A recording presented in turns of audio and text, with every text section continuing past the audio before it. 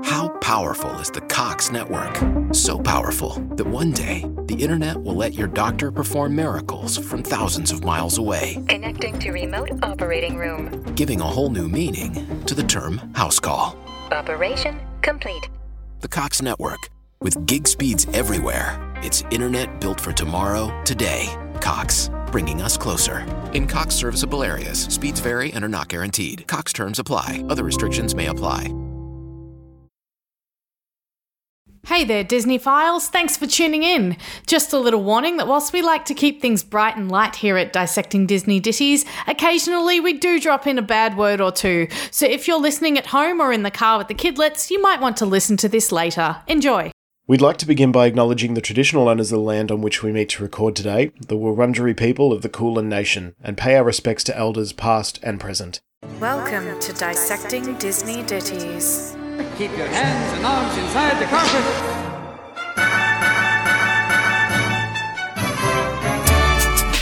But on this show, we'll be breaking each Disney classic down in an attempt to answer the impossible question.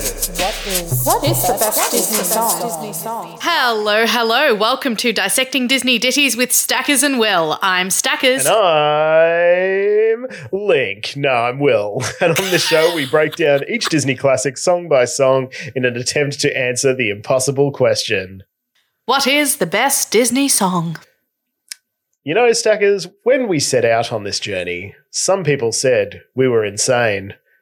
Now that we are most of the way along, I can confidently say we are. We are insane. Oh, boy. But we're nearing the end. We're nearing the end of what we've sort of unofficially, I guess, when in speaking to each other, come to know as season 1.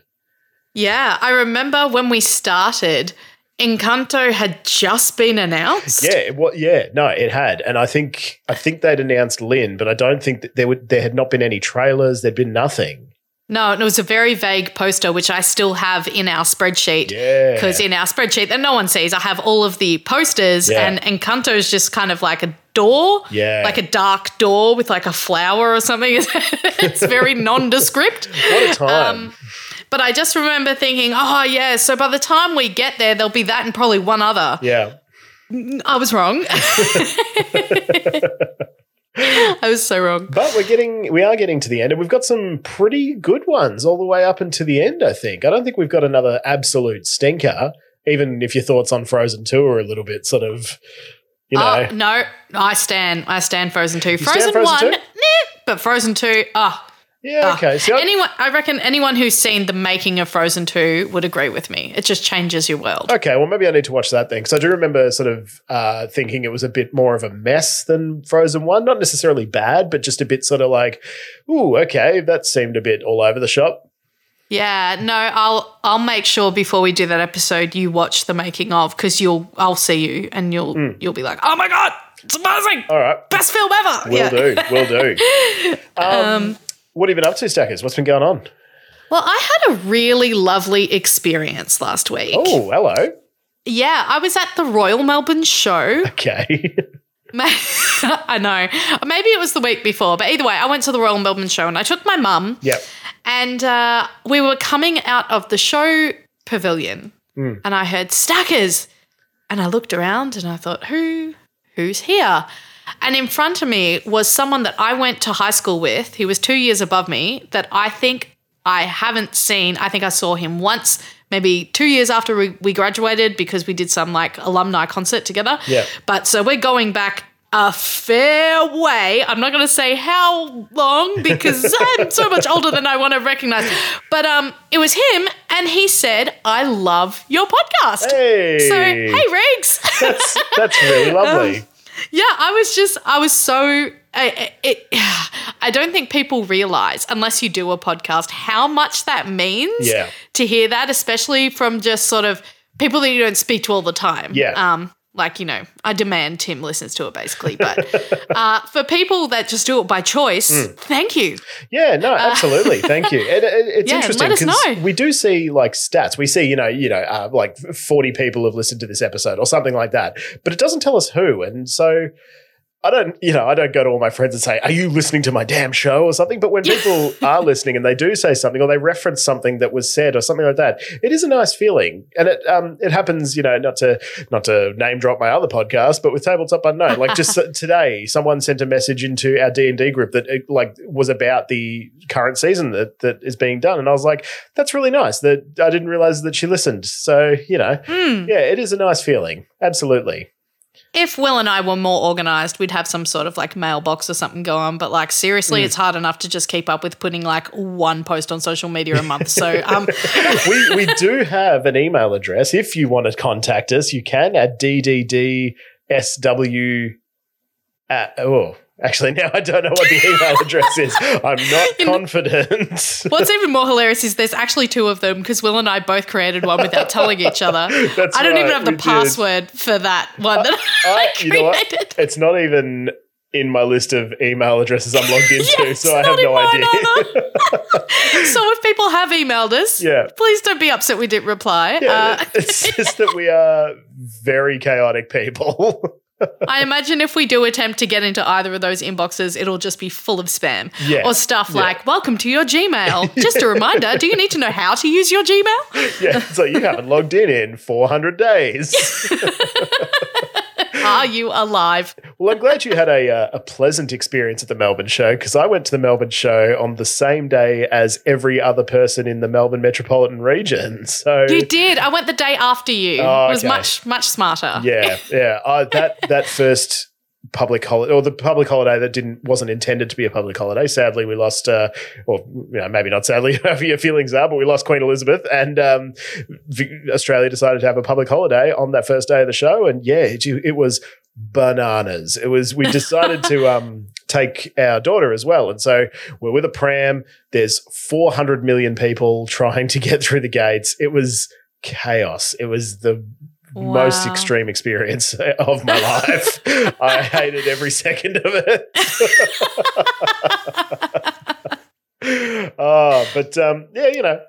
It was the show. Whatever. Yeah, cool. But I guess we're not here to dissect the latest attractions down here in good old Melbourne. Absolutely not. Particularly if you're listening to this in like 4 years on a, March 23rd. You'll be like, what the hell is this Melbourne show? Particularly if you're listening to this from like New Zealand. Nobody cares. We do have an American listener, at least one, so she won't have any idea what we're talking about. Apologies. It's like Disneyland, but like nothing like Disneyland. It's like Disneyland if Disneyland took hard drugs, but during its teenage years, and now it's in remission. Yeah, that's.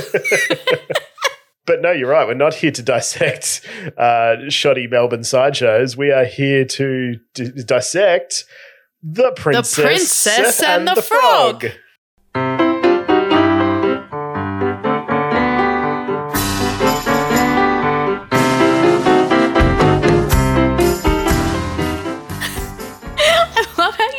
You try and catch up with me, and in post, I literally just cut it and manually move it so it sounds like we were in time. Because obviously, when we're separately, there's a lag. Yeah, behind the curtain. Then I try and match you up, and you by yourself are like the princess. I make no apologies.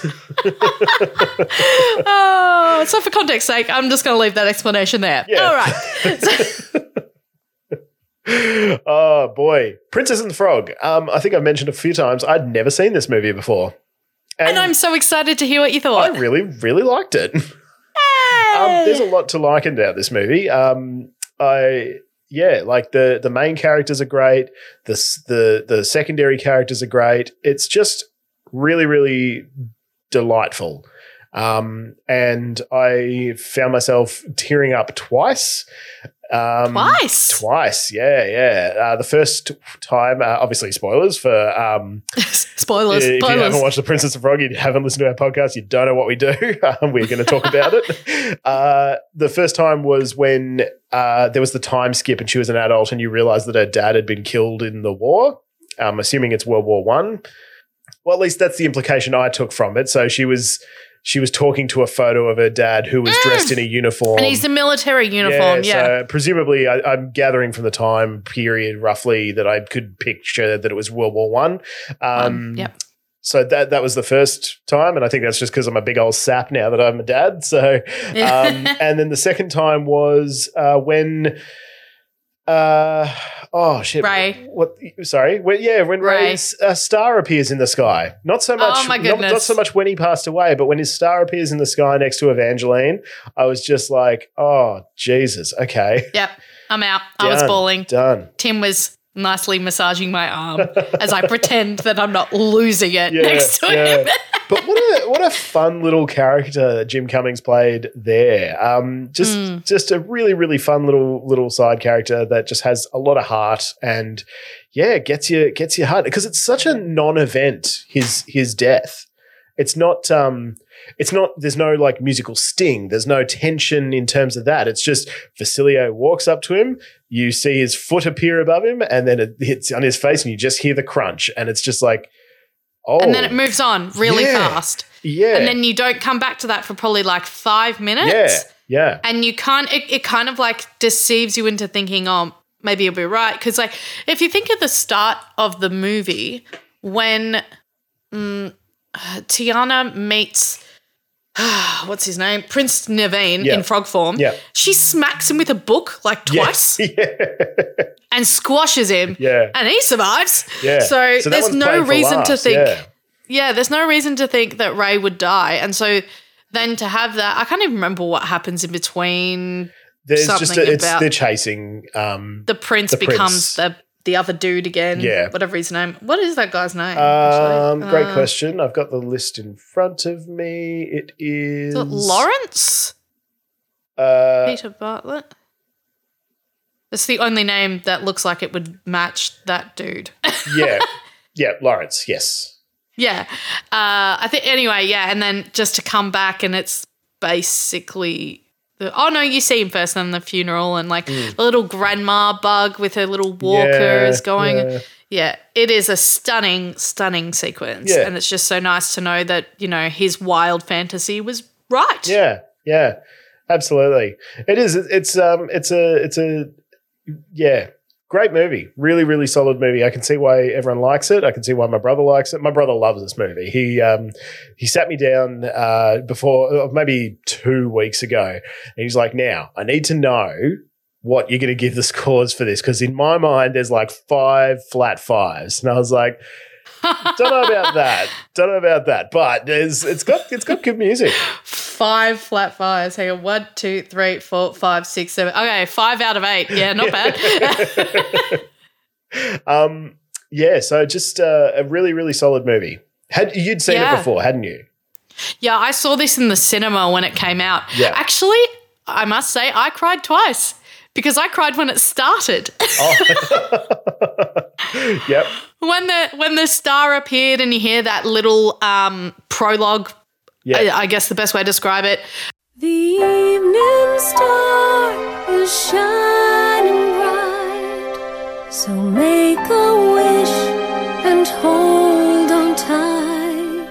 I got really sentimental and emotional because I remember sitting in the cinema watching that. I don't remember sitting in the cinema watching The Lion King. Yeah.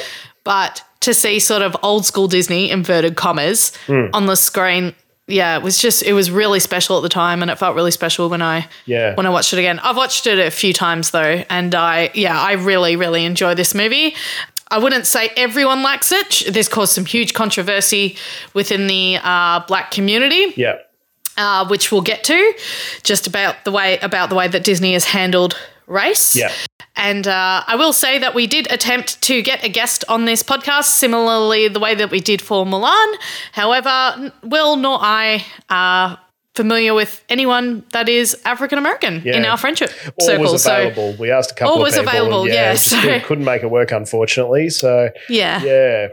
So I'll basically provide the opinions that I have heard and researched. However, obviously neither Will or I can give our own personal. No, absolutely. And you should opinions. there's definitely resources out there where you can find that sort of thing. So we're not going to harp on too much about it. But no. yeah. And if you are interested, I strongly recommend heading over to Black Men Can't Jump in Hollywood. It's one of their very, very early episodes. So scroll to the bottom. They've got a really great episode on this movie. Okay, so before we dive in, Will, do we have a drank? We do. Disney drinks, y'all.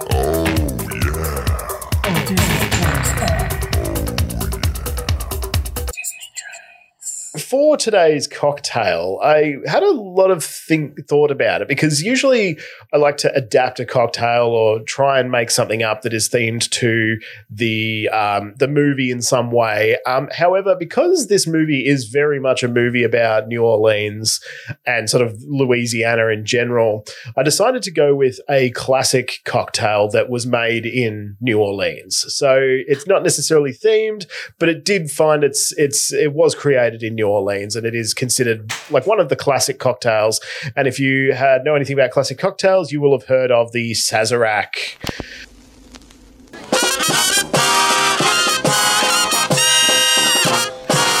So the Sazerac is kind of similar to an old-fashioned, if you've ever had an old-fashioned.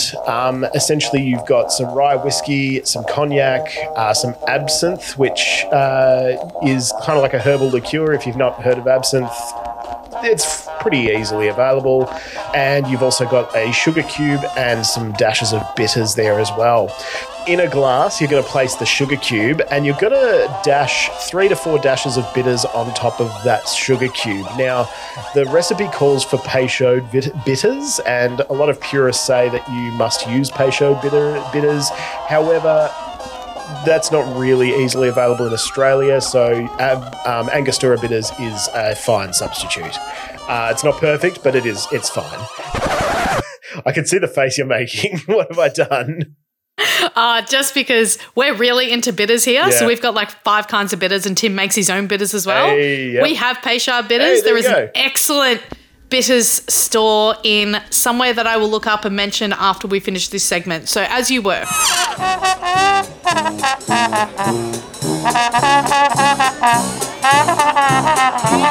So you're going to start off, sugar cube and your bitters in the glass, and you're going to muddle that together. So just grab like a rolling pin if you don't have a muddler or something and just crush up the sugar cube to sort of coat the sugar in the bitters, essentially. When you've done that, you're going to add in 45 mils of cognac and 30 mils of rye whiskey, and then just one sort of like teaspoon of absinthe. So not a lot, just a very small amount of absinthe into the glass, and you're going to throw in a big old ice cube as well. You're then just going to stir it until it's cold, and you're going to garnish it with a lemon twist, and that is the Sazerac.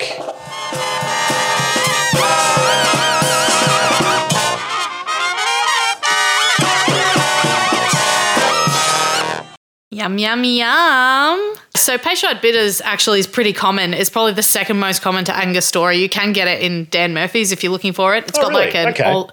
Yeah, it's got like, I was going to say an old school paper label, but so does Angostura bitters. But yeah, it's like that, but a bigger bottle. Yeah. But if you are interested in getting some really cool bitters and you're in Melbourne, I highly recommend the Bitters Lab in Fitzroy. Yeah, nice. It is super cool and has more bitters and cocktail ingredients than you can poke a stick at. So if you want to jazz up your drinks cabinet, head on down there. And yes, we would appreciate a sponsorship. Okay, thanks. Bye. During lockdown 2020, I bought a couple of different types of bitters from another place similar to Bitters Lab, but just another website. And I got like chocolate bitters and lavender bitters. And the chocolate bitters are really nice. Like, it doesn't taste like chocolate, but you add it to something like an old fashioned, and it just gives us this like little warming, like something. It's just really, really nice. So a good bitters goes a long way. Yeah, I'm sort of speaking on behalf of Tim here, but he explains it as every time you go to a cocktail bar, everything tastes just that bit much better than when you'd make it at home. Yep. And the difference is really bitters. Yeah. And it's the bitters that they use. And you can do it yourself. Yep, absolutely. Yeah. Absolutely.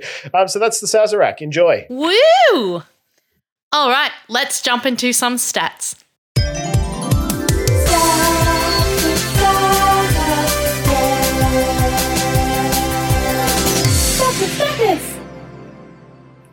The year is 2009. What? Feels very recent when we talk about 2009, but it was Especially 13 because years we were ago. just in the 90s. Yeah. Yeah, it's a bit sort of mind-blowing, that 10-year gap.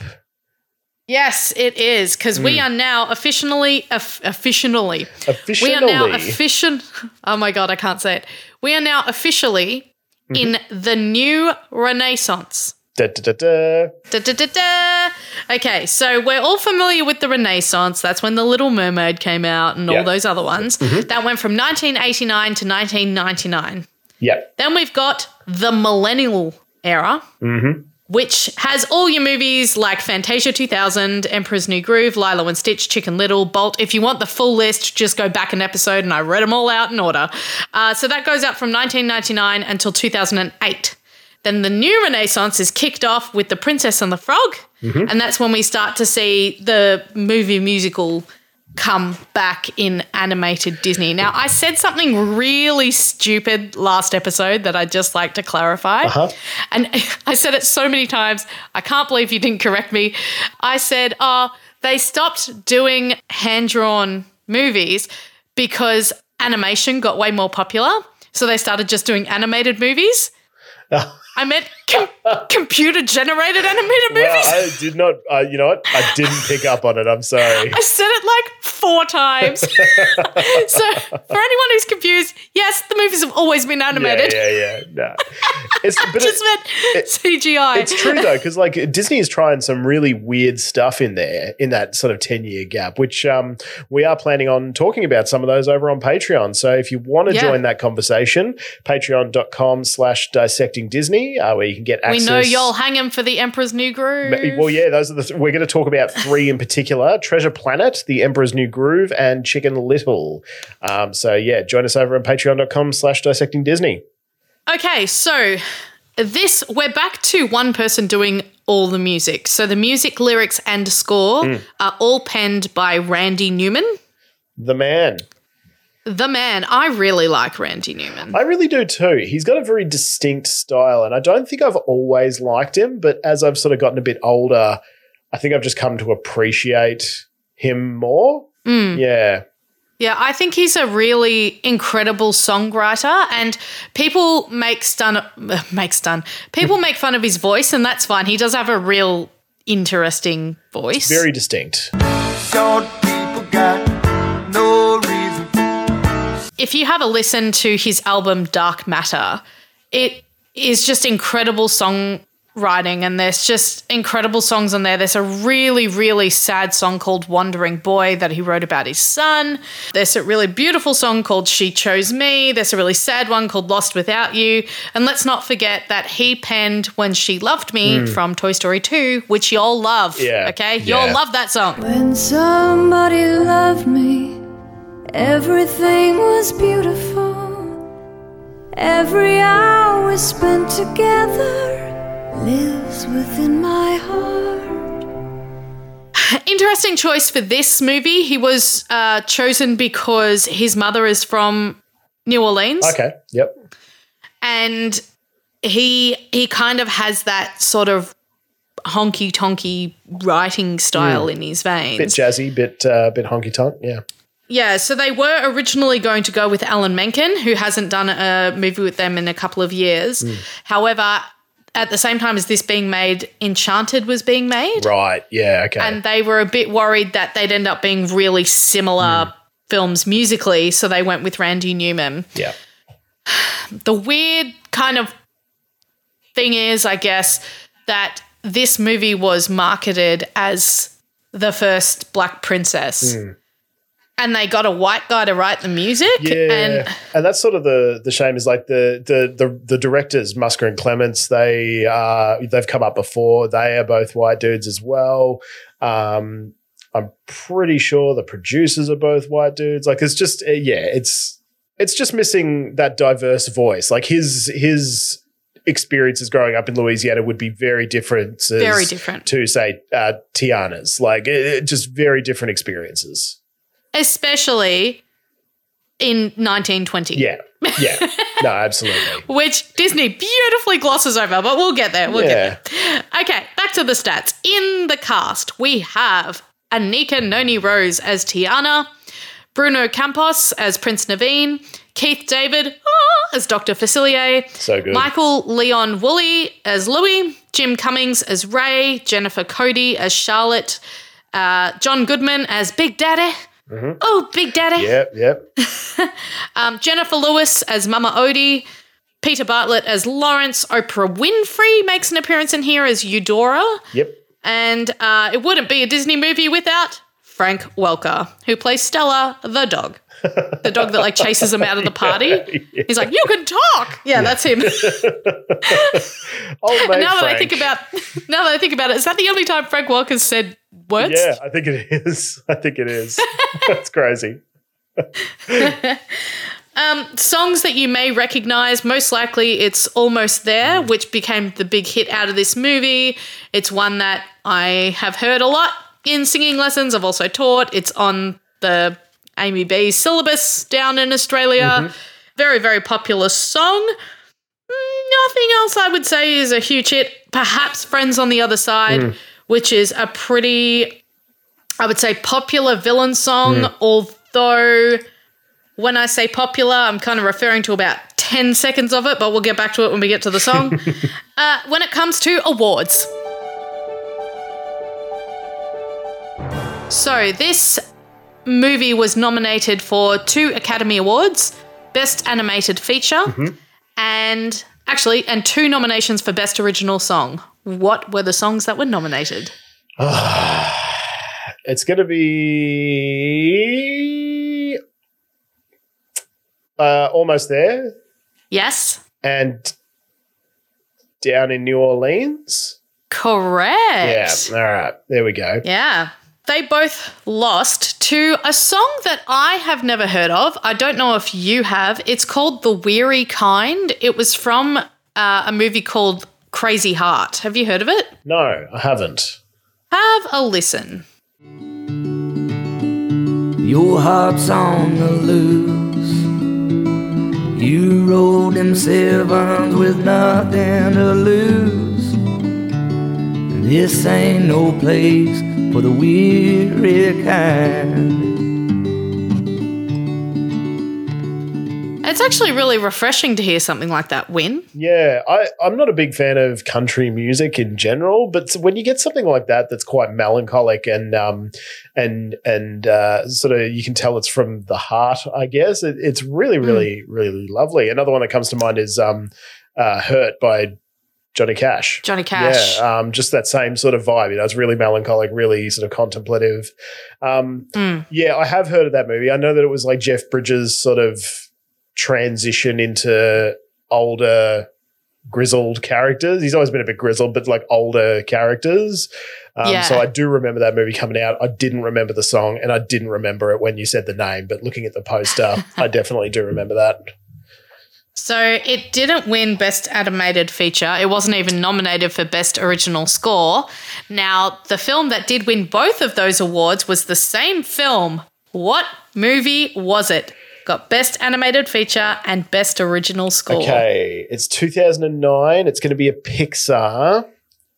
Ding, ding. And it is either Up or WALL-E. Make your choice. Fuck. WALL-E? Bow. Ah, shit. It was Up.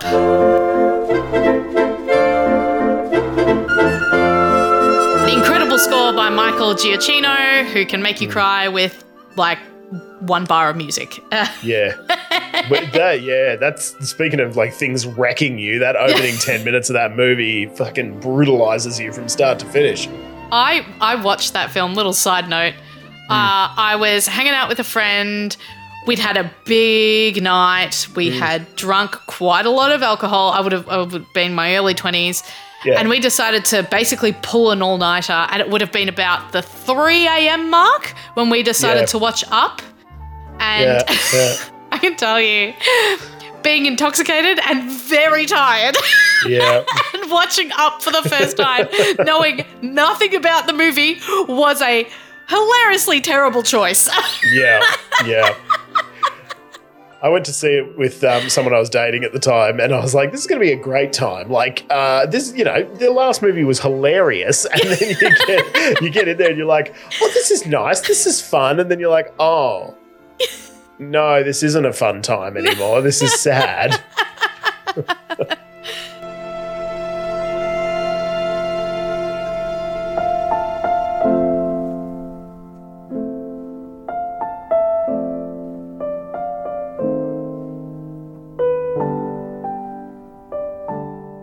Good movie, I think. Really good movie. Yeah. We're talking about Up, aren't we? Yeah. Yeah. Really, really beautiful movie. Just a masterclass in emotion and how to evoke emotion with no dialogue. And just stunning visuals in that film. Like the balloons all coming out of the house is just, I'll remember that forever, I think. Yeah. Yeah, so iconic. So yeah, and it also, I think it was nominated at the Golden Globes for Best Animated Picture as well, and also lost to Up. Nothing really stood a chance against that. Just a juggernaut, as Pixar was in the 2000s. Yeah. So for those of you who have not seen this movie was marketed as the first Black Disney princess movie. It's about a woman named Tiana who grows up with the dreams of running a restaurant. And ever since she was a little girl, she's constantly been reminded she's black and therefore she is poor.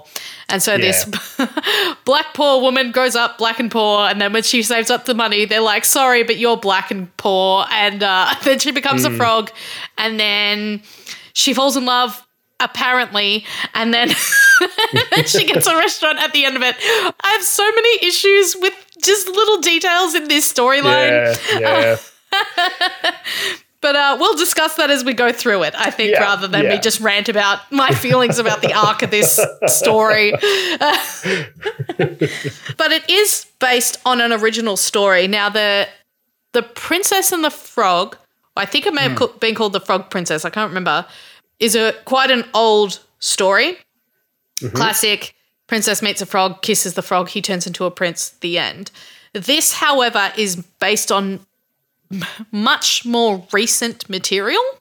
Yep. Which I have summarised, inverted commas. Apology, this is a really freaking long summary.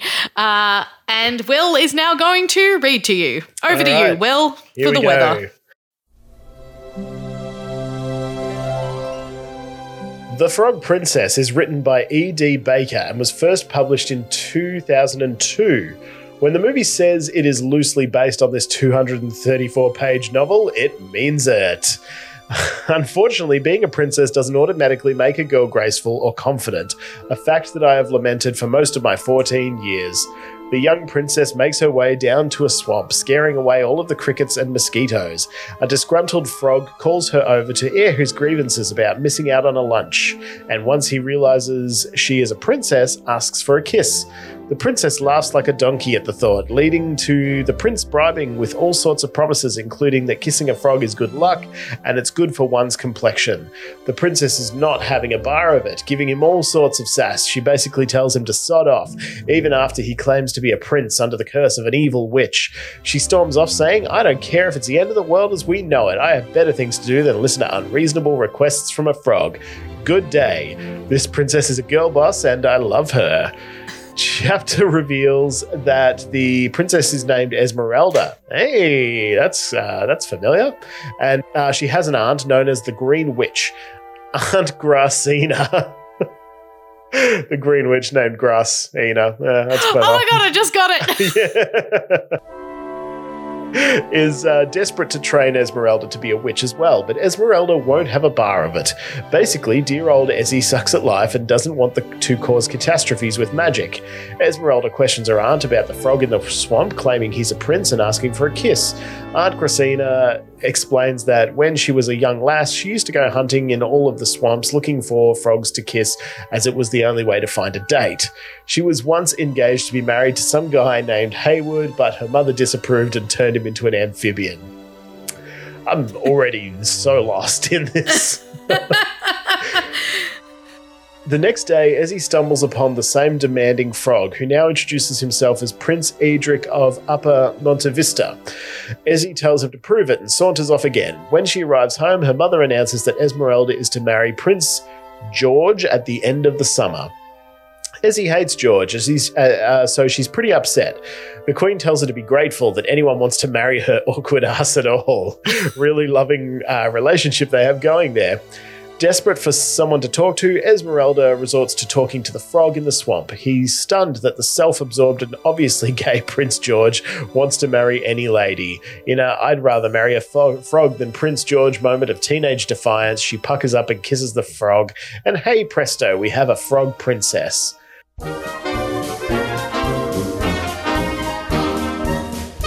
What follows is pretty cute. Edric teaches an initially very upset Esmeralda how to be a frog, what to eat, how to swim, etc. She asks that he call her Emma because Esmeralda is too fancy for a frog. Edric explains that her Aunt Gracina can't help because a spell can only be undone by the witch that cast the spell in the first place. He doesn't want to go to any castles due to a fear of big cats, dogs, and gardeners, so he makes her drop the topic of transformation for now.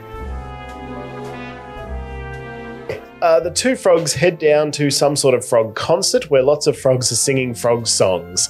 A snake comes along and starts a massacre. It's a bit graphic. Edric keeps pestering Emma to kiss him again, but she keeps saying no. Seeing Emma's distress, Edric explains that the witch who cursed him collects plants every full moon from a certain location. Unsure if she will help or even be there, he promises that they will visit because, of course, the next full moon is in 2 days' time. Off on an adventure, the frogs set out towards the witch. Along the way, Edric explains that the night he was cursed, he was attempting to court a princess. He was on the hunt for some meadwort. The legend was that if you picked it at midnight on a full moon, then boiled it, the face of your true love would appear. Convinced he was her true love, he went looking for the plant, but bumped into an old and ugly witch, commenting, "Bitch, you ugly and you smell like fish," led to this arrogant ass being transformed into a toad. A few weeks into frogdom, he was nearly run over by his beloved's wedding cart. Ezzy laughs at him for being a total moron for falling for the bullshit story about the magical properties of the plant, and they eventually fall asleep. It's such a toxic relationship. I don't know. Yeah, this is a really fun read. Like, it's ultimate teen fiction. I love it. Continue. Yeah. The witch has appeared, and dear Lord, this is only 1/4 of the way through the book. After demanding they be turned back, the witch scoops them up, leading to Edric realizing that this is a different witch. She throws them into a bag and trottles off. Whilst they're in the bag, once again, Edric transforms this situation into an excuse to make out. As I silently scream, "What part of no do you not understand?" over and over, they make it to the witch's castle. After asking her what she plans to do with no response, Edric thinks it wise to just start insulting the witch loudly about how ugly she is. Emma is furious about being stuck in this situation with a Class A moron who is now consuming a clearly poisoned worm that the witch just fed them in the cage. This guy's just so self-destructive. Yeah, he's horrible. He is horrible. The next morning, Emma is woken by a friendly bat named Lil. L-I. I later found, I read somewhere it's like Lil Fang or something. I don't know. Yeah. But they just keep referring to the bat as Lil. That's a very early 2000s joke, I think.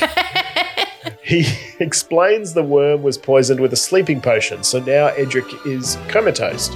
To save her, Lil tells her to pretend she's asleep as well, or the witch might kill her. Oh, and get this, the witch's name is Vanaby? Vanaby. If you wanna be my lover. In the witch's den are a bunch of other creatures. Spiders. Eeny, meeny, and mo. Miney got stepped on.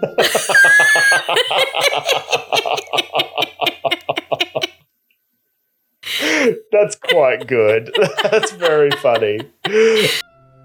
Mice, Clifford and Lewis, and a snake named Fang. Lil explains there used to be an old witch who lived here called Madine. One day she vanished and Varnaby took her place. Only thing is, Varnaby is a wannabe witch.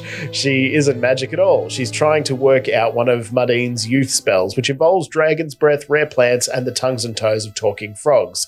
The only thing she's missing are the plants, which she plans to retrieve tomorrow morning. Emma has a rash.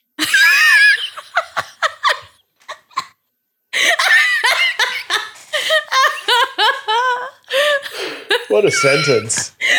Oh my God. Sounds so much worse coming out of your mouth. Emma has a rash that's developed from a run-in with some plant a few chapters ago. Ironically, or thankfully, not developed from all this making out. As Edric finally wakes up, she reads a spell from the spell book the bat found and cures herself.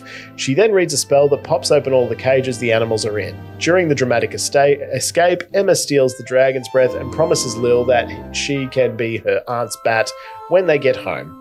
Emma decides they have no choice but to head back and find her aunt to see if she can solve this mess. And once again, Edric brings up the idea of a makeout session once they're human.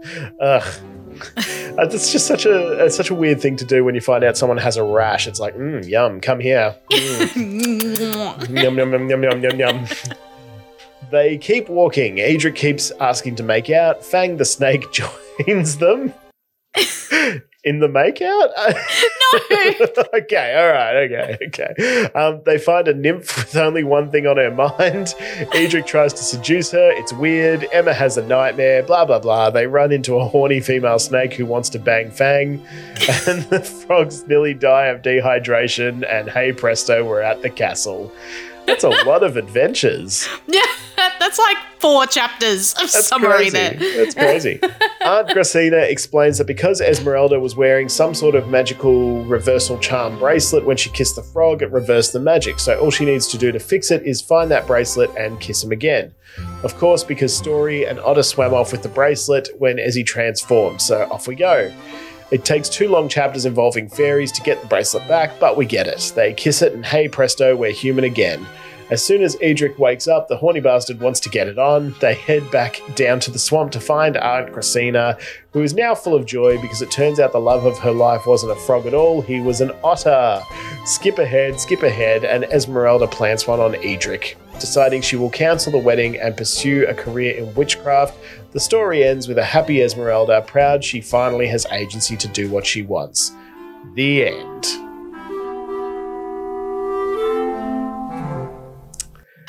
It's loosely based. Loosely based in that there is a female character that gets turned into a frog. She's not even a princess. Yeah. That's okay. Might as well not be based on it. It's so far removed. I couldn't really work it out. Like the characters they meet aren't even the same. Like they don't meet a snake, they don't meet fairies. They meet a glowworm and an alligator. You know? Yeah. And then there's not even like this sort of that witch thing, but not. So basically, Musker and Clements left Disney in 2005. And they came back on the promise that they could decide what animation style their next movie would be. And they decided they wanted to go back to hand-drawn animation, which obviously worked out super well because there's been so many hand-drawn animated movies since this one. Yeah. So they picked this, and actually Pixar was working on a film based on this story as well. Okay. When I say this story, I mean The Princess and the Frog, not that book. Yeah. And this one ended up sort of winning the pitch, I guess. However, the original pitch was quite different to what you see in the movie. Okay. Originally, Tiana was called Maddie. Right. She was a chambermaid. Okay. And she fell in love with a frog who turned out to be a white prince cursed by a black voodoo witch doctor. And the movie was called The Frog Princess. Now, obviously, the biggest issue there was the Frog Princess was slanderous to French people, so that had to change.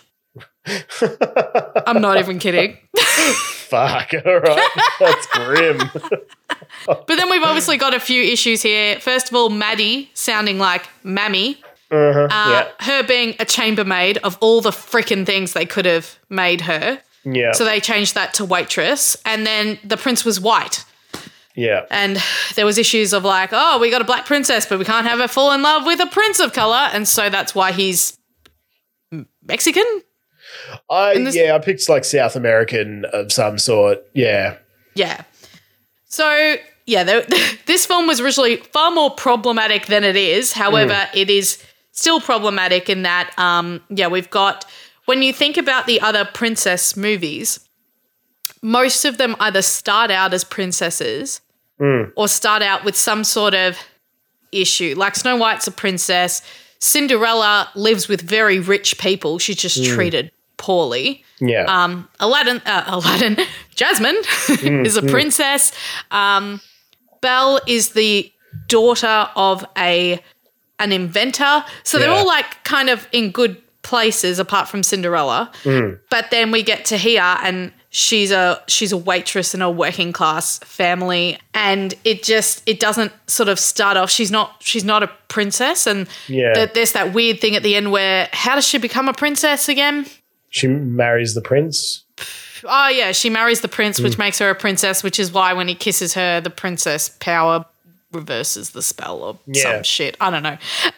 So yeah, there's like issues there. The other issue is she spends something like 90% of this movie as a frog, which became a sort of a thing with movies that involved black protagonists in animation. So we've got Princess and the Frog. She spends most of the movie as a frog. We've got, I can't remember what the movie's called. It's a spy movie with Will Smith.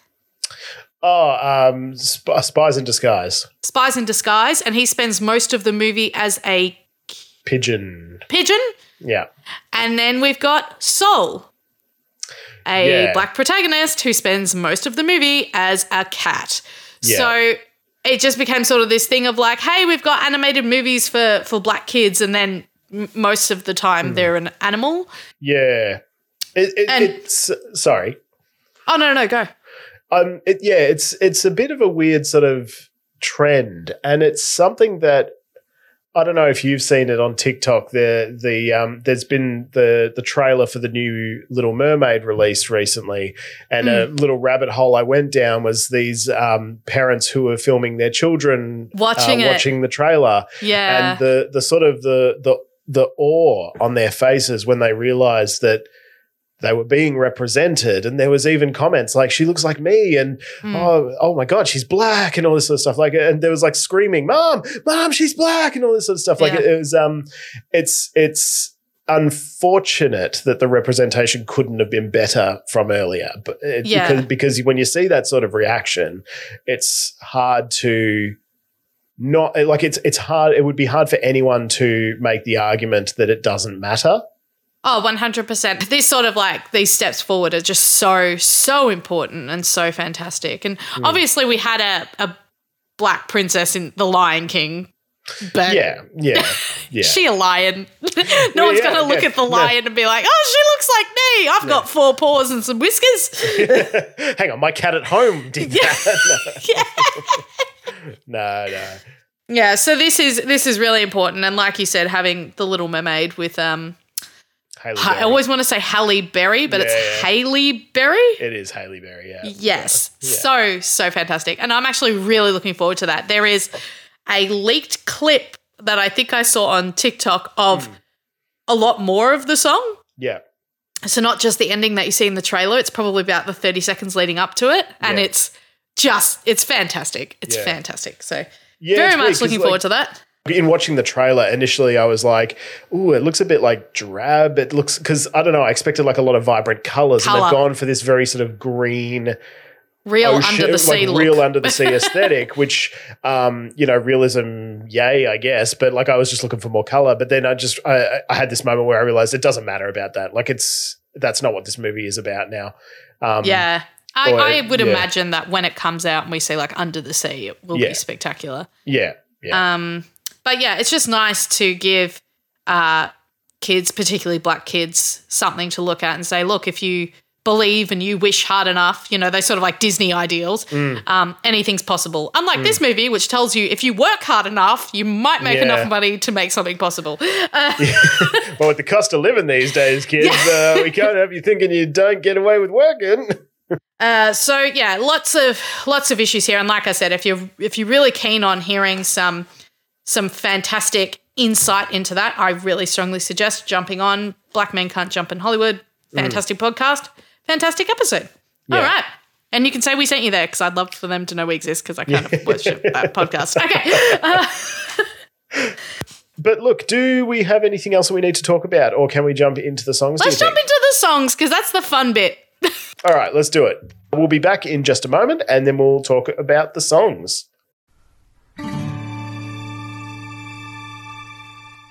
Hey guys, it's Will here. First up, thank you to everybody who supports us on Patreon. Your support gives us motivation and inspiration. If you want to join us over there, you can, and listen to a bunch of bonus episodes, including an upcoming episode on 3 of the films. I think it's 3 of like 12 films that exist between Tarzan and The Princess and the Frog. So head over to Patreon and search for Dissecting Disney Ditties, or just go to patreon.com/dissectingdisney. We also have merch available now. What is the Best Disney Song t-shirts are now available in our Redbubble store. You'll find the link on our Facebook page or just search for us on Redbubble. Last of all, if you enjoy this podcast, we would really appreciate likes, subscribes, rates and reviews. In order for more people to find us, we need you to make your voices heard. So head to Apple Podcasts, Spotify, any other app where you can, and leave us a review. That's it for now. Let's dive into the songs.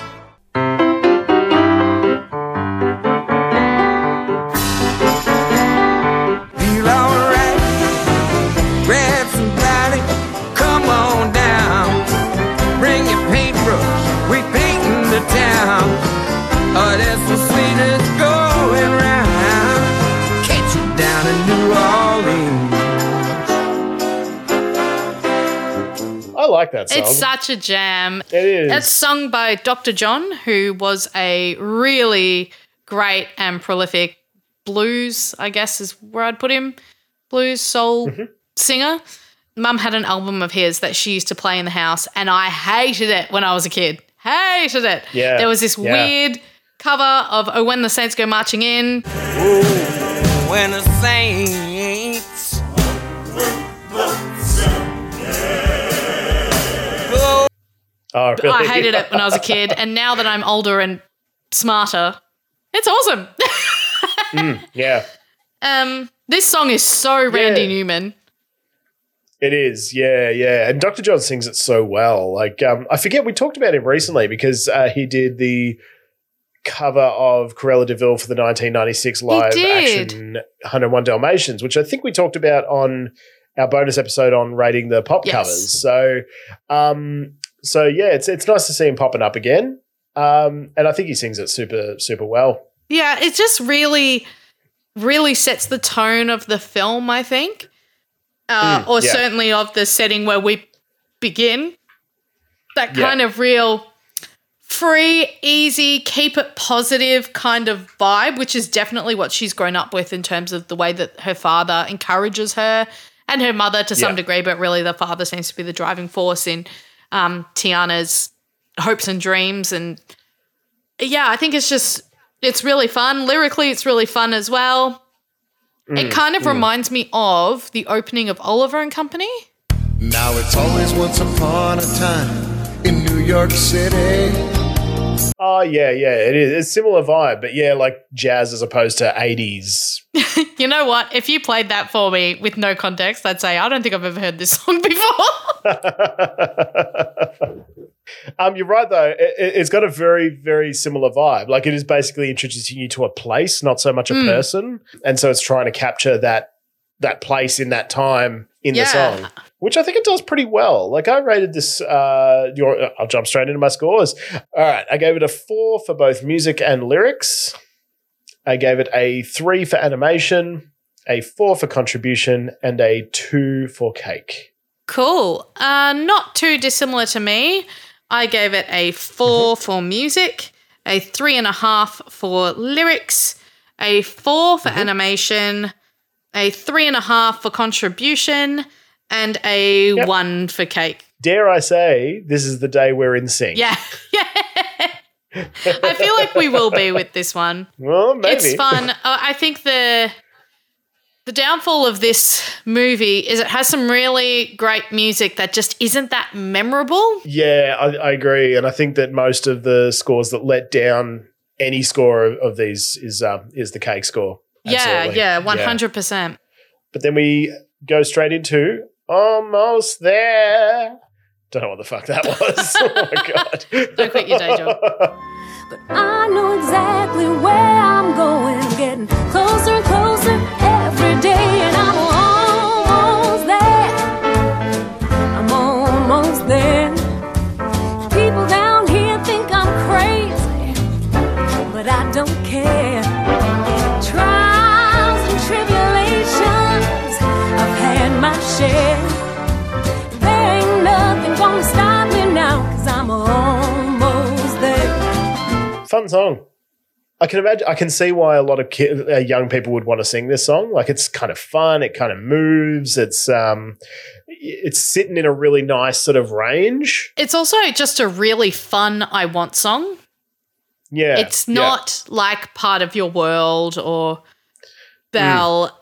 It's just got more like jive, not sort of I'm wishing, but more, I'm going to get there. I'm almost there. Like, just get out of my way. I'm coming. Yeah. And it's sung by Anika Noni Rose, who also voiced Tiana throughout the film. Anika Noni Rose is a bit of a Broadway legend. If you've seen the movie Dreamgirls, she's Laurel. Stay out of this, Laurel. Then she's also been in a couple of Broadway shows. She was Emmy in Caroline or Change. And most recently, she was in the Broadway revival of A Raisin in the Sun. She played Beneatha. A Raisin in the Sun won a bunch of Tonys. I think it won a bunch of them. It was definitely nominated for a stack of them anyway. So, she's got a really, really great voice. I love her. It's one of those songs that like you said, it sits in a really easy range, so it's easy to teach until you get to the last note. I'm almost there.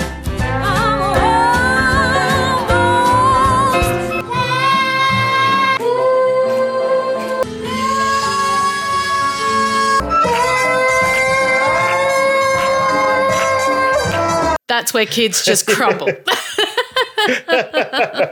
That's where we separate the children from the adults. The animation in this is stunning. It is stunning. Now, it's I guess it was less impactful for me watching this because we've been watching them all and we haven't yet encountered computer-generated animation. But I imagine at the time it would have felt really refreshing to go back to hand-drawn animation, or at least that style. Yeah, 100%. And just because it goes into that sort of, this is done with that 1920s sort of Art Deco animation, so it's really flat. And it just stylistically, pardon me, looks so beautiful. And I don't think it's ever been done in a Disney film. The one that I can think of that's sort of most stylistically retro is 101 Dalmatians. But but this is sort of an even older style that they're going back to, and it just looks so effective. It's so colourful. It does, and the way like the people are sort of like almost sort of like folding in almost. It's it's very, very cool. It's a really, really fun way to do it, and I just think it's a beautifully animated sequence. It's really fun and really clever. So absolutely. What'd you rate it? That's why I gave it flat 5s. Oh, okay.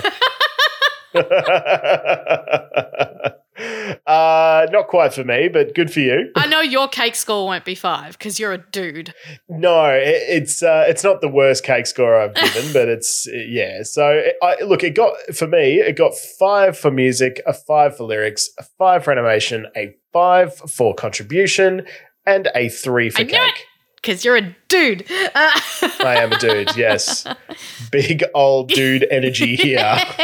And that's perfectly reasonable.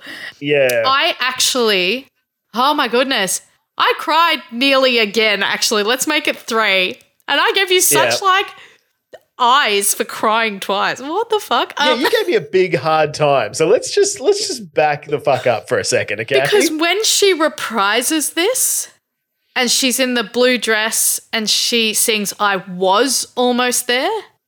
Yeah. Because it's kind of devastating. Oh yeah, because the realtors have told her, sorry, someone outbid you. I mean, she has the keys. She was in the building. Yeah, we've already got your money, but sorry, we're giving it to someone else. Lol soz. I thought that moment is super Mencken, the way they did that reprise out on the balcony. It had really epic Beauty and the Beast vibes. But, I just thought, this reprise, have a listen.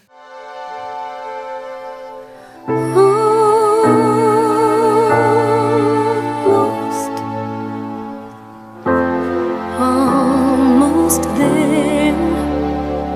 People would have come from everywhere. I was almost there.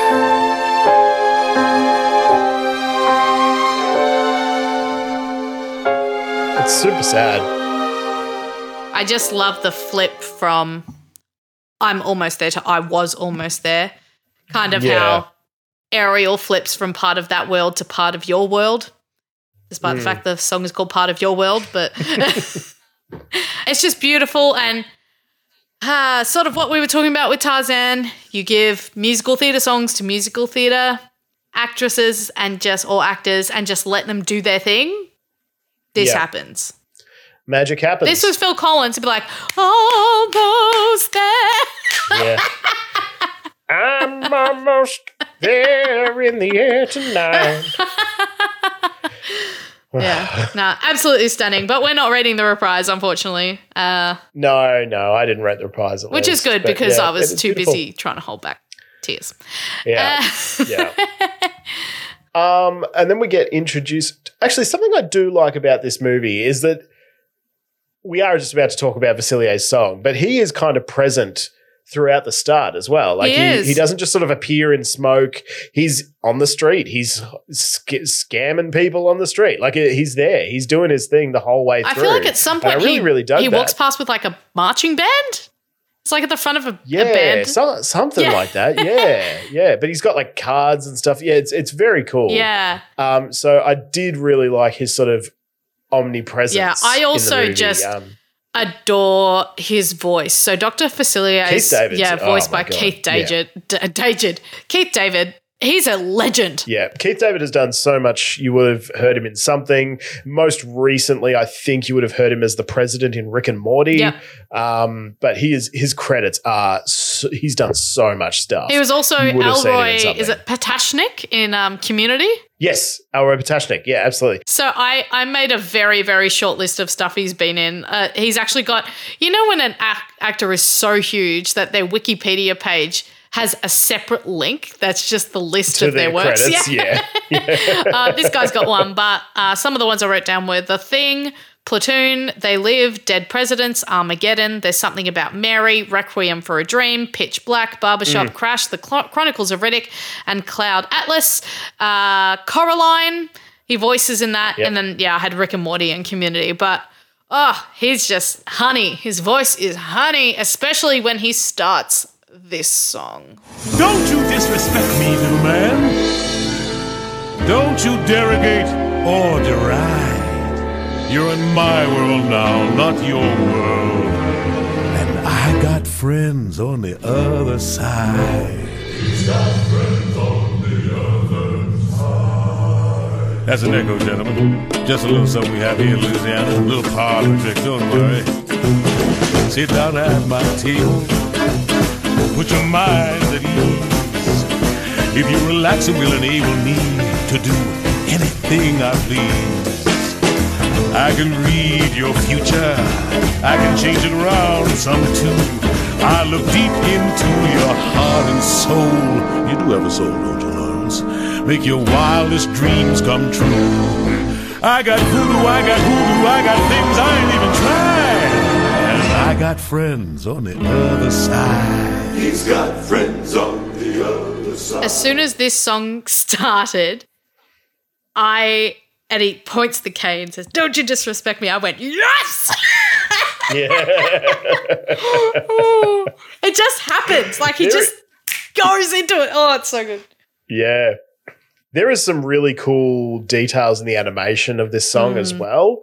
Like, I don't know if you saw it, but like the detail of the wallpaper behind him as he was sort of like leaning across and his shadow was being cast on the wallpaper, it had that effect of turning it into like skulls and crossbones, which was super, super cool. And like, I just got so excited when I saw that. I was like, Angie, look at that. Yeah. And so there's a lot of really cool use of shadows in all of his scenes, really. Yeah, which obviously is a big part of the story as well. Is he called the Shadow Man in this?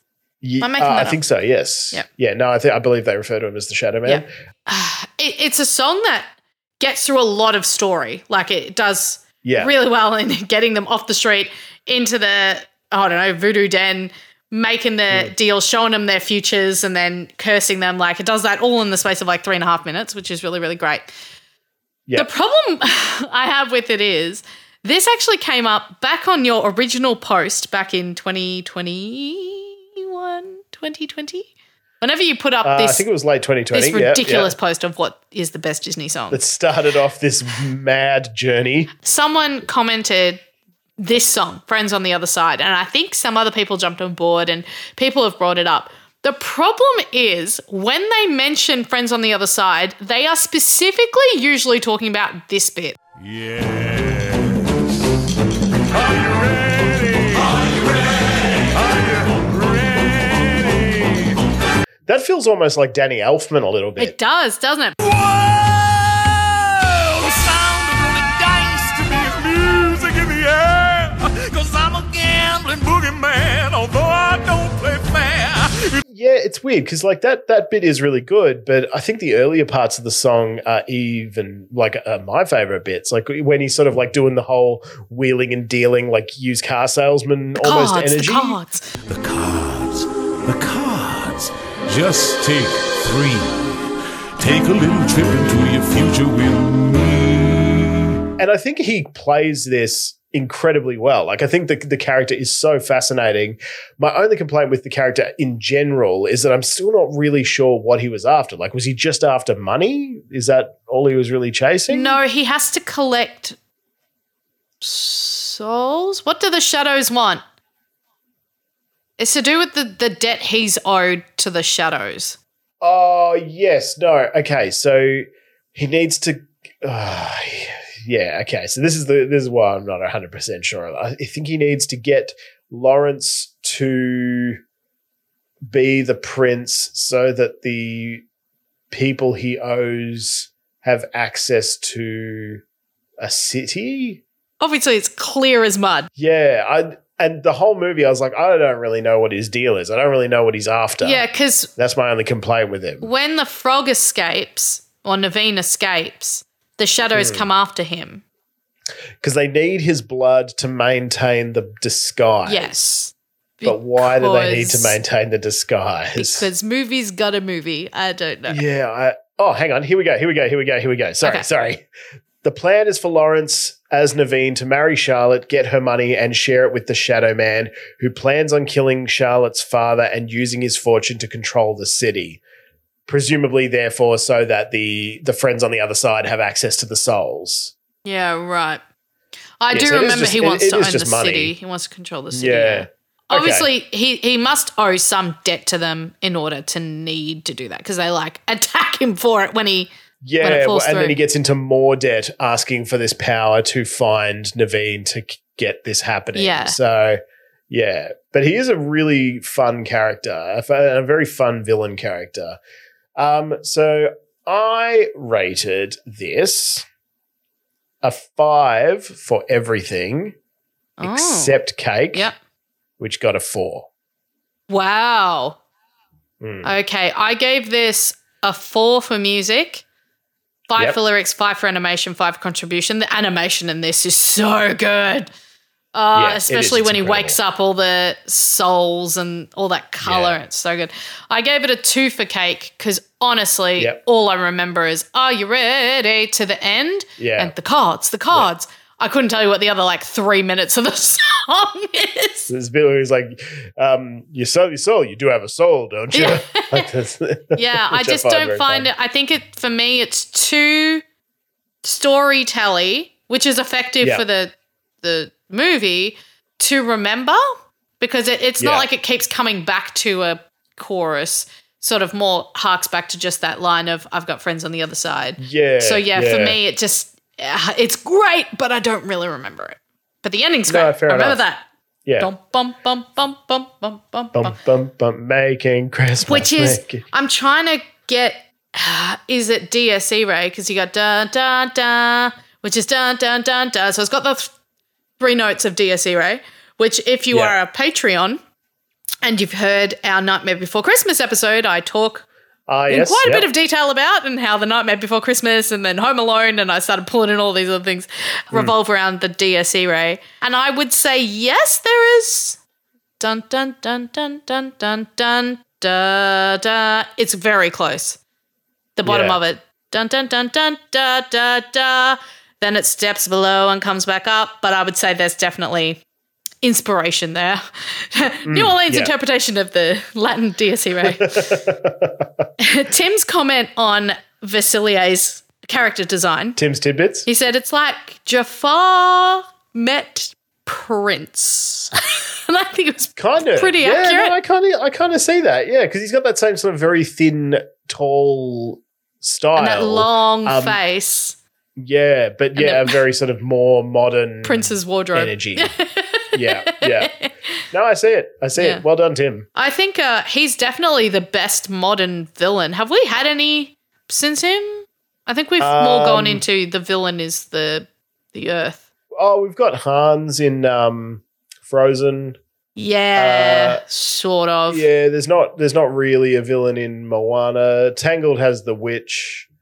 Tangled's got the witch, yeah, because Frozen kind of has Elsa in a way. I mean, she does nearly give everyone pneumonia. Am I the bad guy? And then Moana's got Fatiti. Is that what it's called? Which is the island volcano. So that's nature as well. If you're looking at like Elsa's the eternal winter. I guess. And then you've also got Tamatoa. But that's not really like a movie-long bad cameo. guy. He's like when what's his name shows up in Jesus Christ Superstar for 5 seconds. King Herod. King Herod, just to like dance in sequins and fuck off, you know. Like Tamatoa is Disney's King Herod. Yeah, basically. But there's sort of like more that nature thing, which if you look at the history of horror films and the way that, you know, the villain in horror films developed from like a monster and a vampire into a serial killer into the weather, you know, into what have we done to the world?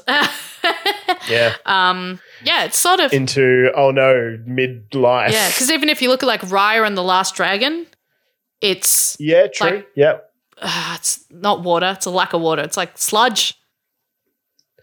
Something. I'll be honest. I fell asleep in Raya and the Last Dragon, and it wasn't because I didn't like it. It was just because I was babysitting and I was extremely tired. It's a really good movie. Go back and watch it again.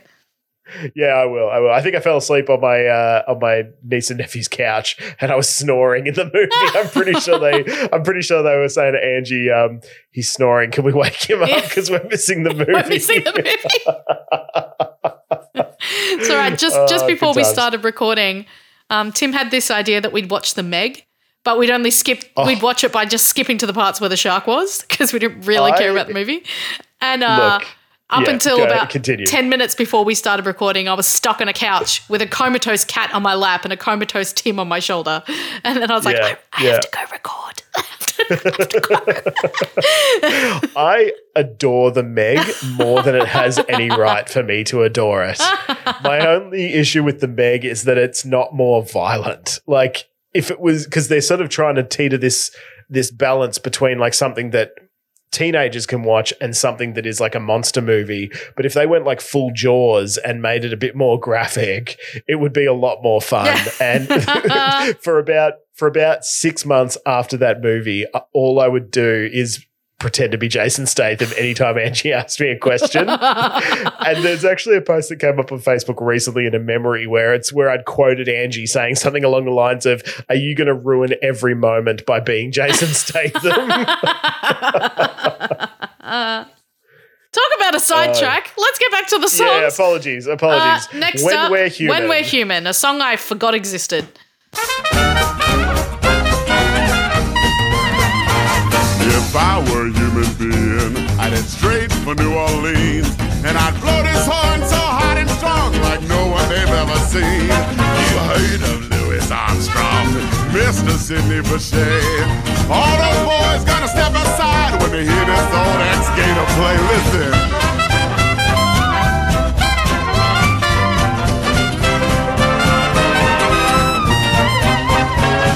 Yeah, I guess. It's fun. It's super fun. So this is sung by Michael Leon Woolley, who also voices Louis throughout the film. Just bringing back the Dreamgirls movie. He was Tiny Joe Dixon, who is the, I guess, contestant who at the start of the movie is singing. It's kind of like a B.B. King sort of homage. My man, Mr. Tiny Joe Dixon. Baby, I'm taking a long way home, 'cause my baby don't live there no more. And he, I think, wins the contest over the Dreamgirls because there's that movie/musical opens with the Dreamgirls absolutely crushing it and someone going, "I'll give you $20 to say that Dreamettes don't win." And Tiny Joe Dixon wins. And they're like, "What the hell?" And that's so they can become the backing vocalist for Jimmy Early and blah, blah, blah. The musical continues. But yeah, he played Tiny Joe Dixon in the movie, which I thought was really cool. He's been in a lot of musicals. Okay. Ones that just scream, of course, that voice has is he's been in Five Guys Named Mo. Oh, of course. And he's also played Audrey 2 in The Little Shop of Horrors. Oh, of course he has. Oh, actually, was he the Audrey 2 in the 2003 Little Shop of Horrors? I believe so. ... question mark? Yeah, okay. That was one of the first sort of CD soundtracks I bought. Oh, really? So, yeah, okay. I thought I recognized his voice and it would be from that. Excellent. Yeah. Cool. Feed me, Seymour. Feed me all night long. That's right, boy. You can do it. Feed me, Seymour. Feed me all night long. Yeah, that's a great recording. Great recording. Really great. Awesome recording. I like this song. When I'm human. But even just then, I was like, oh yeah, I forgot this song is there. It's just catchy, but it's not wow. Yeah. I didn't rate it too poorly. What did you get it first of all? I gave it 3 for music, 3.5 for lyrics, 3 for animation. This is one of those similar to sort of Tarzan and Jungle Book. It reminded me a lot of Bare Necessities, which I think they took a lot of inspiration from. Yeah, okay. Of the hand-drawn characters going past the CGI background down the river. Yeah. 4 for contribution, because I think it definitely saves a point, and 0 for cake. Okay. Yeah, I gave it a 4 for music and lyrics, a 3 for animation, a 4 for contribution, and a 1 for cake. Because I only remember one bit, and it's the when I'm gonna human, like that's all I remember. I don't even remember the lyrics in that part. I just remember that melody. Yeah. This would have been a real jam to record. I imagine most of them would have been. I really like the use of New Orleans instrumentation that runs through most of these songs. It's only in the like Menken-esque moments like that reprise you really hear strings, but otherwise these songs are very heavily led by brass, particularly a tuba bass line. You've got banjo, you've got piano, acoustic drums, which I know sounds stupid, but I'm talking like small little drum sets and it's just, I don't know.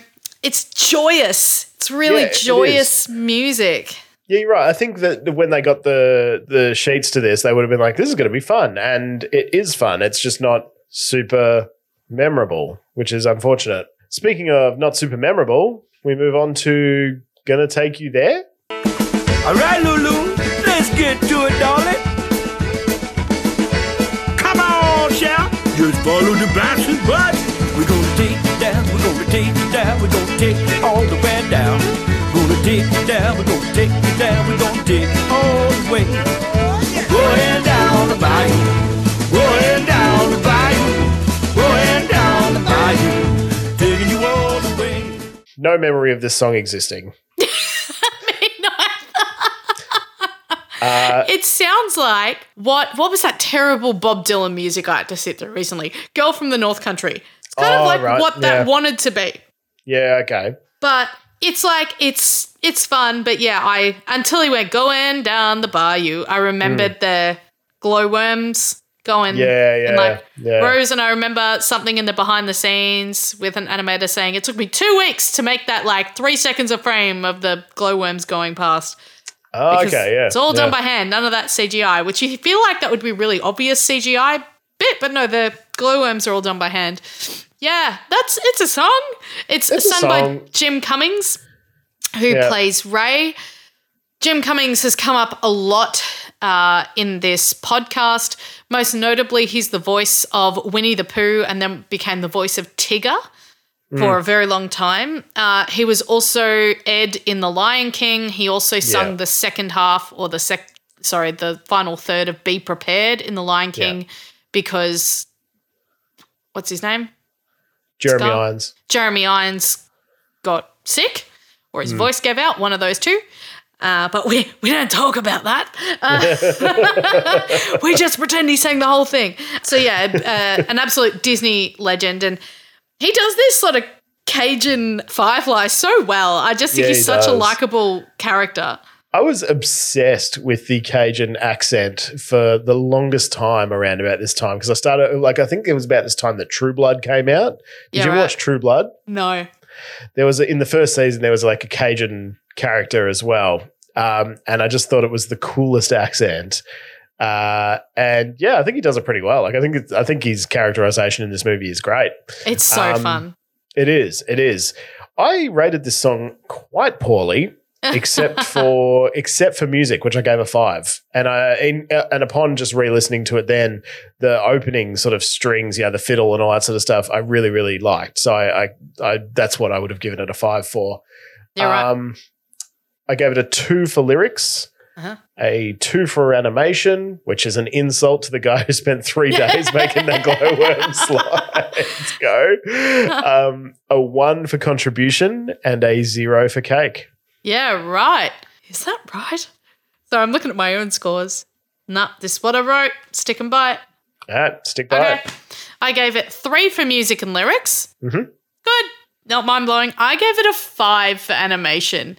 I think all the I really love the character designs of I keep wanting to say the grasshoppers, the fireflies. Yeah.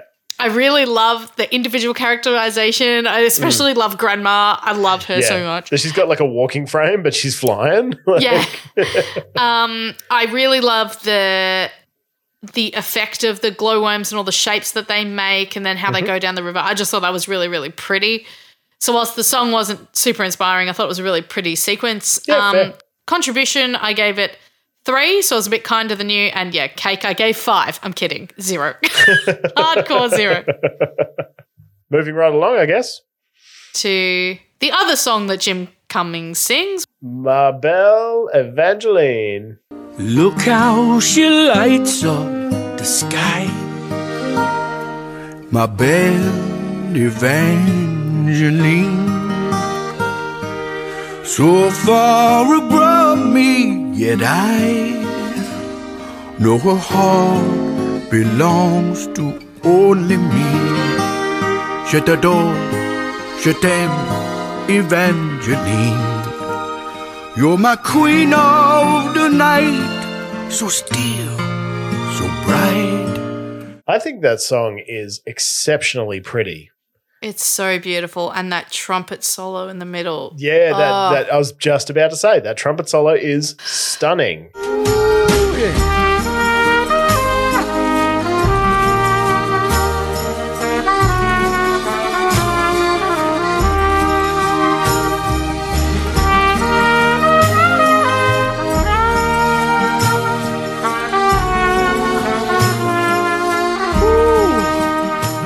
Really beautiful song. Yeah, it's so Randy Newman. You can picture Randy Newman singing this. Yeah.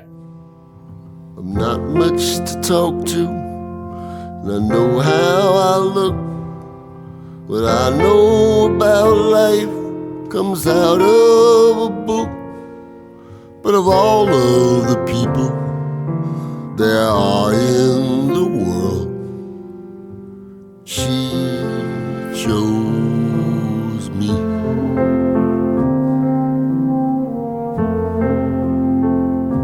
Yeah, that sounds very similar. Yeah. Yeah. Very, very him. Just that sort of like lazy vocal, but beautiful, beautiful structure.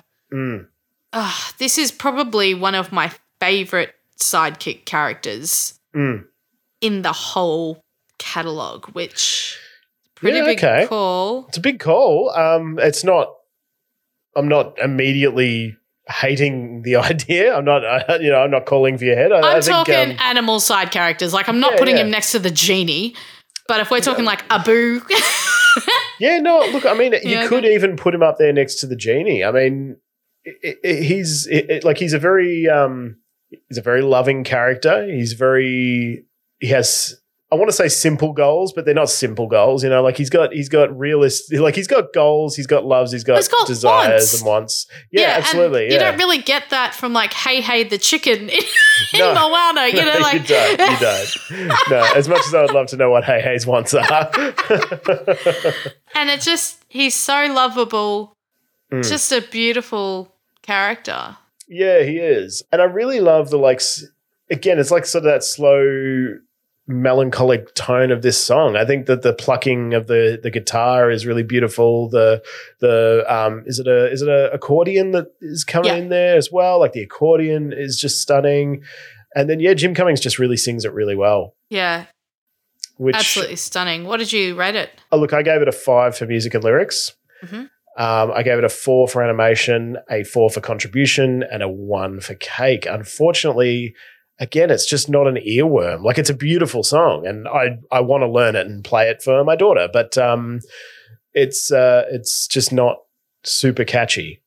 Yeah. I gave it a 5 for music, a 4 for lyrics, a 4 for animation, a 5 for contribution, and a 2 for cake. I could almost bump that cake score up. In fact, I think I am. I'm going to make it a 3 because when I first watched this movie, the 2 songs that I played over and over again were Almost There and this. Yeah.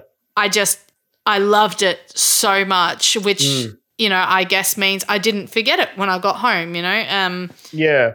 And I think I've got the sheet music book of it somewhere, and I used to sing it, and it doesn't sound as good when it's in a female voice, but j'adore.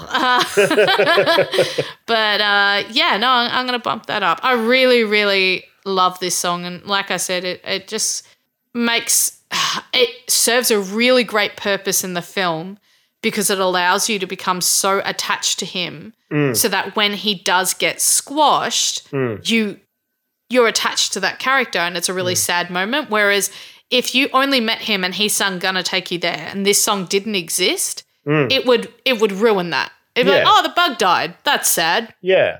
Whereas this makes it gut-wrenchingly heartbreaking when it happens. So and because he's singing this, like, he's got this quite ridiculous goal, really. Like, if you're watching this movie as a kid who, you know, maybe doesn't understand metaphor and stuff like that, you're like, oh, he's so silly. It's a star, you idiot. Like, you can't be in love with a star. And so the fact that he is so deeply in love with this unattainable, like, object, and then he gets it. Yeah. It makes it so much more meaningful. Yeah, it kind of reminds me of, we haven't gotten to Frozen yet, obviously, but the way that Olaf is in love with Summer, essentially. Yeah, yeah. And there's that great line at the end where Christoph says, I'm going to tell him. And Anna says, don't you dare. And it's sort of the same thing here. Like Prince Naveed's like, this moron. yeah. It's beautiful. Beautiful, really beautiful moment. Lovely song. Beautiful song. Is this the last song we're up to? This is the last song that we are There we up to. It's the song that I taught to my youth theatre group on a Saturday. Hey. Dig a little deeper. Don't matter what you look like. Don't matter what you wear. How many rings you got on your finger. We don't care, no, we don't care. You gotta dig a little deeper. Find out who you are. You gotta dig a little deeper. It really ain't that far. When you find out who you are, you find out what you need. Blue skies and sunshine, red heat. Is this Mama Odie? Is that who's singing this? This is Mama Oda. Mama Odie. It is voiced by one of my favourite actresses, Jennifer Lewis. Did you watch Blackish? No. Oh, it's such a good series. Such a good series. So robbed of awards. Schitt's Creek was great, but it wasn't that great. Come on. She plays the grandmother in that. Okay. She's kind of a live-in grandmother, kind of not. But she is absolutely hilarious. This woman has had an incredibly long career. And even watching an interview with her about this movie, she said that when she was growing up, she was surrounded by girls who, you know, were waiting for their prince to come, essentially. Yeah. And she said, I don't want to wait for no prince. I just want to find him, punch him in the face, and then maybe I'll kiss him. She's really gutsy, and I really love her. I think she's hilarious. Yeah. As Mama Odie. I love the animation, the character design of Mama Odie. Yeah. It's all very good. It's very funny. I have a question for you about this song. Yes. Tiana has to dig a little deeper. Yeah. For what? I'm gonna I'm gonna guess it's that she has to dig a little deeper to work hard. I don't know. I don't know. You know what? I don't think anybody does. Yeah. Okay. All right. This song makes no sense. No. For him, maybe, because he's like, I just want to marry a rich girl. And yeah. blah, blah, blah, be rich. Okay, you got to, like, look a little deeper, sweetheart. That's very superficial. But she's like, I've got dreams. I've got plans. I'm going to work hard. And Mama Odie's like, nah, you got to dig deeper. Like, what? For freaking what? Maybe she's, I mean, look, I'm putting a lot of context here that maybe doesn't exist, but maybe she's sort of saying it's not all about working hard and you've got to enjoy yourself as well. But that, I don't know if you would use the term dig a little deeper for that. Yeah. So it is weird. I guess that's why I didn't rate it very highly for contributions. So yeah. Because I think at the end they make a joke of like, she doesn't get it and they say, we're going to sing it again. Like, no. Because I was like, I don't get it either. Like, what? Yeah. No, it's interesting. Yeah, look, it's a fun character though. I did enjoy Mama Odie. She's so funny, and the guy that animated her, and I really should write his name down. He's done the character designs for so many of the big characters in these movies in the Renaissance, especially. He said I had a lot of trouble with her talking and pointing because I had to keep remembering she's blind, so she wouldn't be pointing at the frogs all the time. Yeah. So he tried to do a lot more like circular movement of like, you're over there somewhere. Oh, okay. Yeah. That's interesting. It was really interesting to watch. It's a really good behind the scenes. Most of them are utter crap, like wanky crap about how great Disney is, but this one I found quite cool. So this is a really fun gospel number. It's as close to church as we're going to get in this movie. Yep. So what did you rate it? I rated it a 5 for music, a 4 for lyrics, and a 4 for animation. And then I rated it a 1 for contribution and cake. Yeah, cool. I gave it a 4 for music and lyrics. Yep. A 5 for animation. Uh-huh. It was super fun. A 2 for contribution. It's fun. I don't know what the fuck it's about. And I gave it a 3 for cake. I used to run this youth drama group every Saturday, which was a terrible idea because the last thing you want to do when you're like 19, 20, 21 and you've got big parties on Friday nights is to wake up at 8 a.m. on a Saturday. That sounds like a great time. To drag your ass to a youth drama group to deal with 10-year-olds at 9 a.m. for an hour and a half. That sounds like great fun. I don't know what you're talking about. But my intermediate group, so they were aged about the 13, 14 range. Yeah. We had like a mid-year concert where we just got each group to do a number, and this is what I gave them. Okay, yeah. And it was super fun. Yeah. Super fun. Because, it's a song about nothing. It's like, just dig deeper and have fun. Blue skies. Woo! What are we digging, though, miss? Just shut up. Who cares? Shut just up. clap. Just clap. Just clap. You're not welcome back, Beatrice. I don't know. Beatrice. Yeah. I live for the moment where Anika Noni Rose sings Blue Skies and Sunshine. They were like, whoa, it's so take it to church moment, you know? Yeah. So good. So good. Blue skies and sunshine. It is good. It's a very, and again, it's just the cake that's letting these songs down. Like they're all very competently written songs, very fun songs. They're just sort of get lost a little bit, I think. Yes. But that's all the songs. Yeah, so there is one more. It's a reprise of Down in New Orleans. Did you rate this? I didn't, no. Yeah, well, have a little listen. It's basically the opening song, but Anika Noni Rose just like rips at a new one. It's so good. In the Southland, there's a city way down on the river where the women are very pretty and all the men deliver. They got music, it's always playing, start in the daytime, go on through the night. And when you hear that music playing, hear what I'm saying, make you feel alright. Oh, so hot.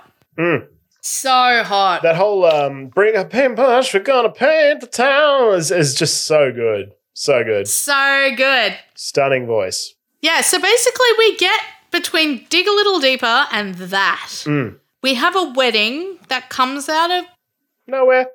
I don't know. They've spent one night adventuring around in a swamp and the whole, like, you can see he's falling for her. That's fine. But I don't understand her feelings. No.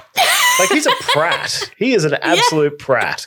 Even if he sort of gets a little bit softer towards the end, it's not enough. Come on. You can do better than this, Tiana. We have a wedding. We see a dress that is the iconic dress you see in theme parks and costume racks for about 5 seconds. And then they get married and she's in a completely different dress. The dress that you remember her in is the blue one for me. Yeah. But because that looks like Cinderella's dress, because Cinderella's dress is blue, despite the fact that in the film it's silver, but, that's a discussion We've for had that episode argument, 3. Stackers. We don't need to bring it up again. Oh, the PTSD. I have so many feelings.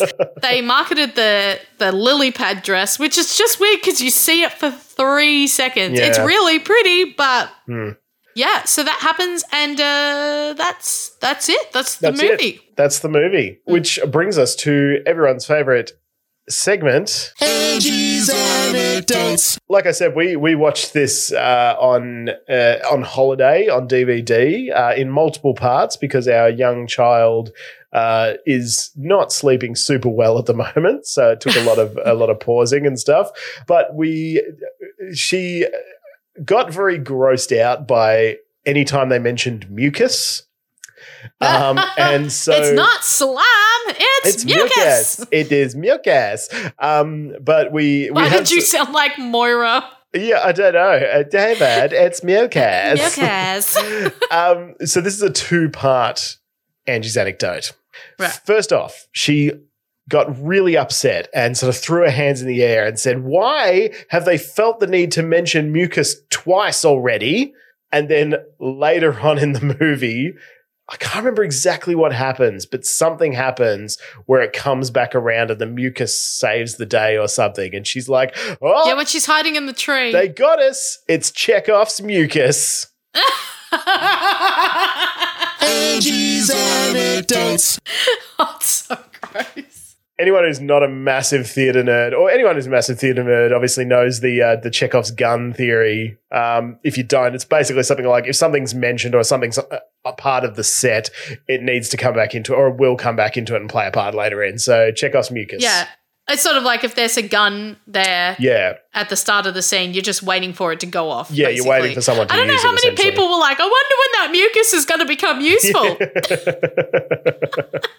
They did it. They got us.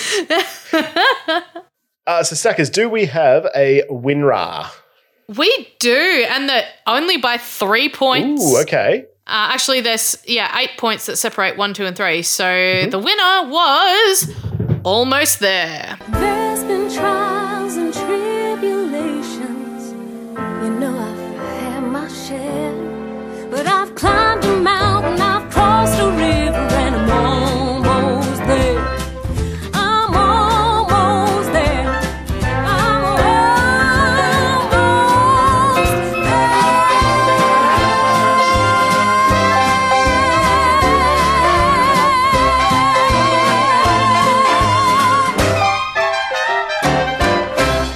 3 points ahead of Friends on the Other Side, 8 points ahead of Mabel Evangeline. 3 really strong top 3, I think. Yeah. Really, really good. And on any particular day, it could go either way, I think. Yeah, it really could. So that puts Almost There in slot 19 in the overall tally. Yeah, unfortunately not in our top 10, but not far out of it either. No, actually, technically it is spot, what is that sitting? 17, because we have 3 songs sitting on 48, being it shares the same score as Prince Ali from Aladdin and I Just Can't Wait to Be King from The Lion King. Oh, those are 2 really good songs as well. So certainly up in good company there. Yes, it is. Okay, well, that's The Princess and the Frog from 2009. We'll be back in 2 weeks for Tangled from 2010 or 2011? 2010. Yeah, so quick turnaround between the 2. Have you seen it before? I have seen Tangled before, and I really like it. I haven't watched it in a while, so I'm looking forward to revisiting it to see if it holds up. But I do remember really liking it. Finn Rider, I think, is one of my favorite. Finn Rider, I think, is one of my favorite love interest characters. Yeah. So we'll be back in 2 weeks. I'm Stackers, and I'm Will. Bye.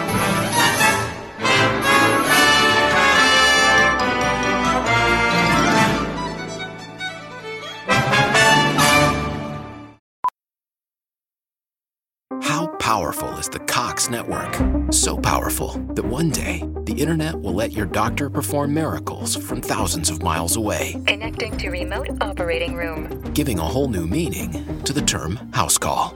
Operation complete. The Cox Network. With gig speeds everywhere, it's internet built for tomorrow, today. Cox, bringing us closer. In Cox serviceable areas, speeds vary and are not guaranteed. Cox terms apply. Other restrictions may apply.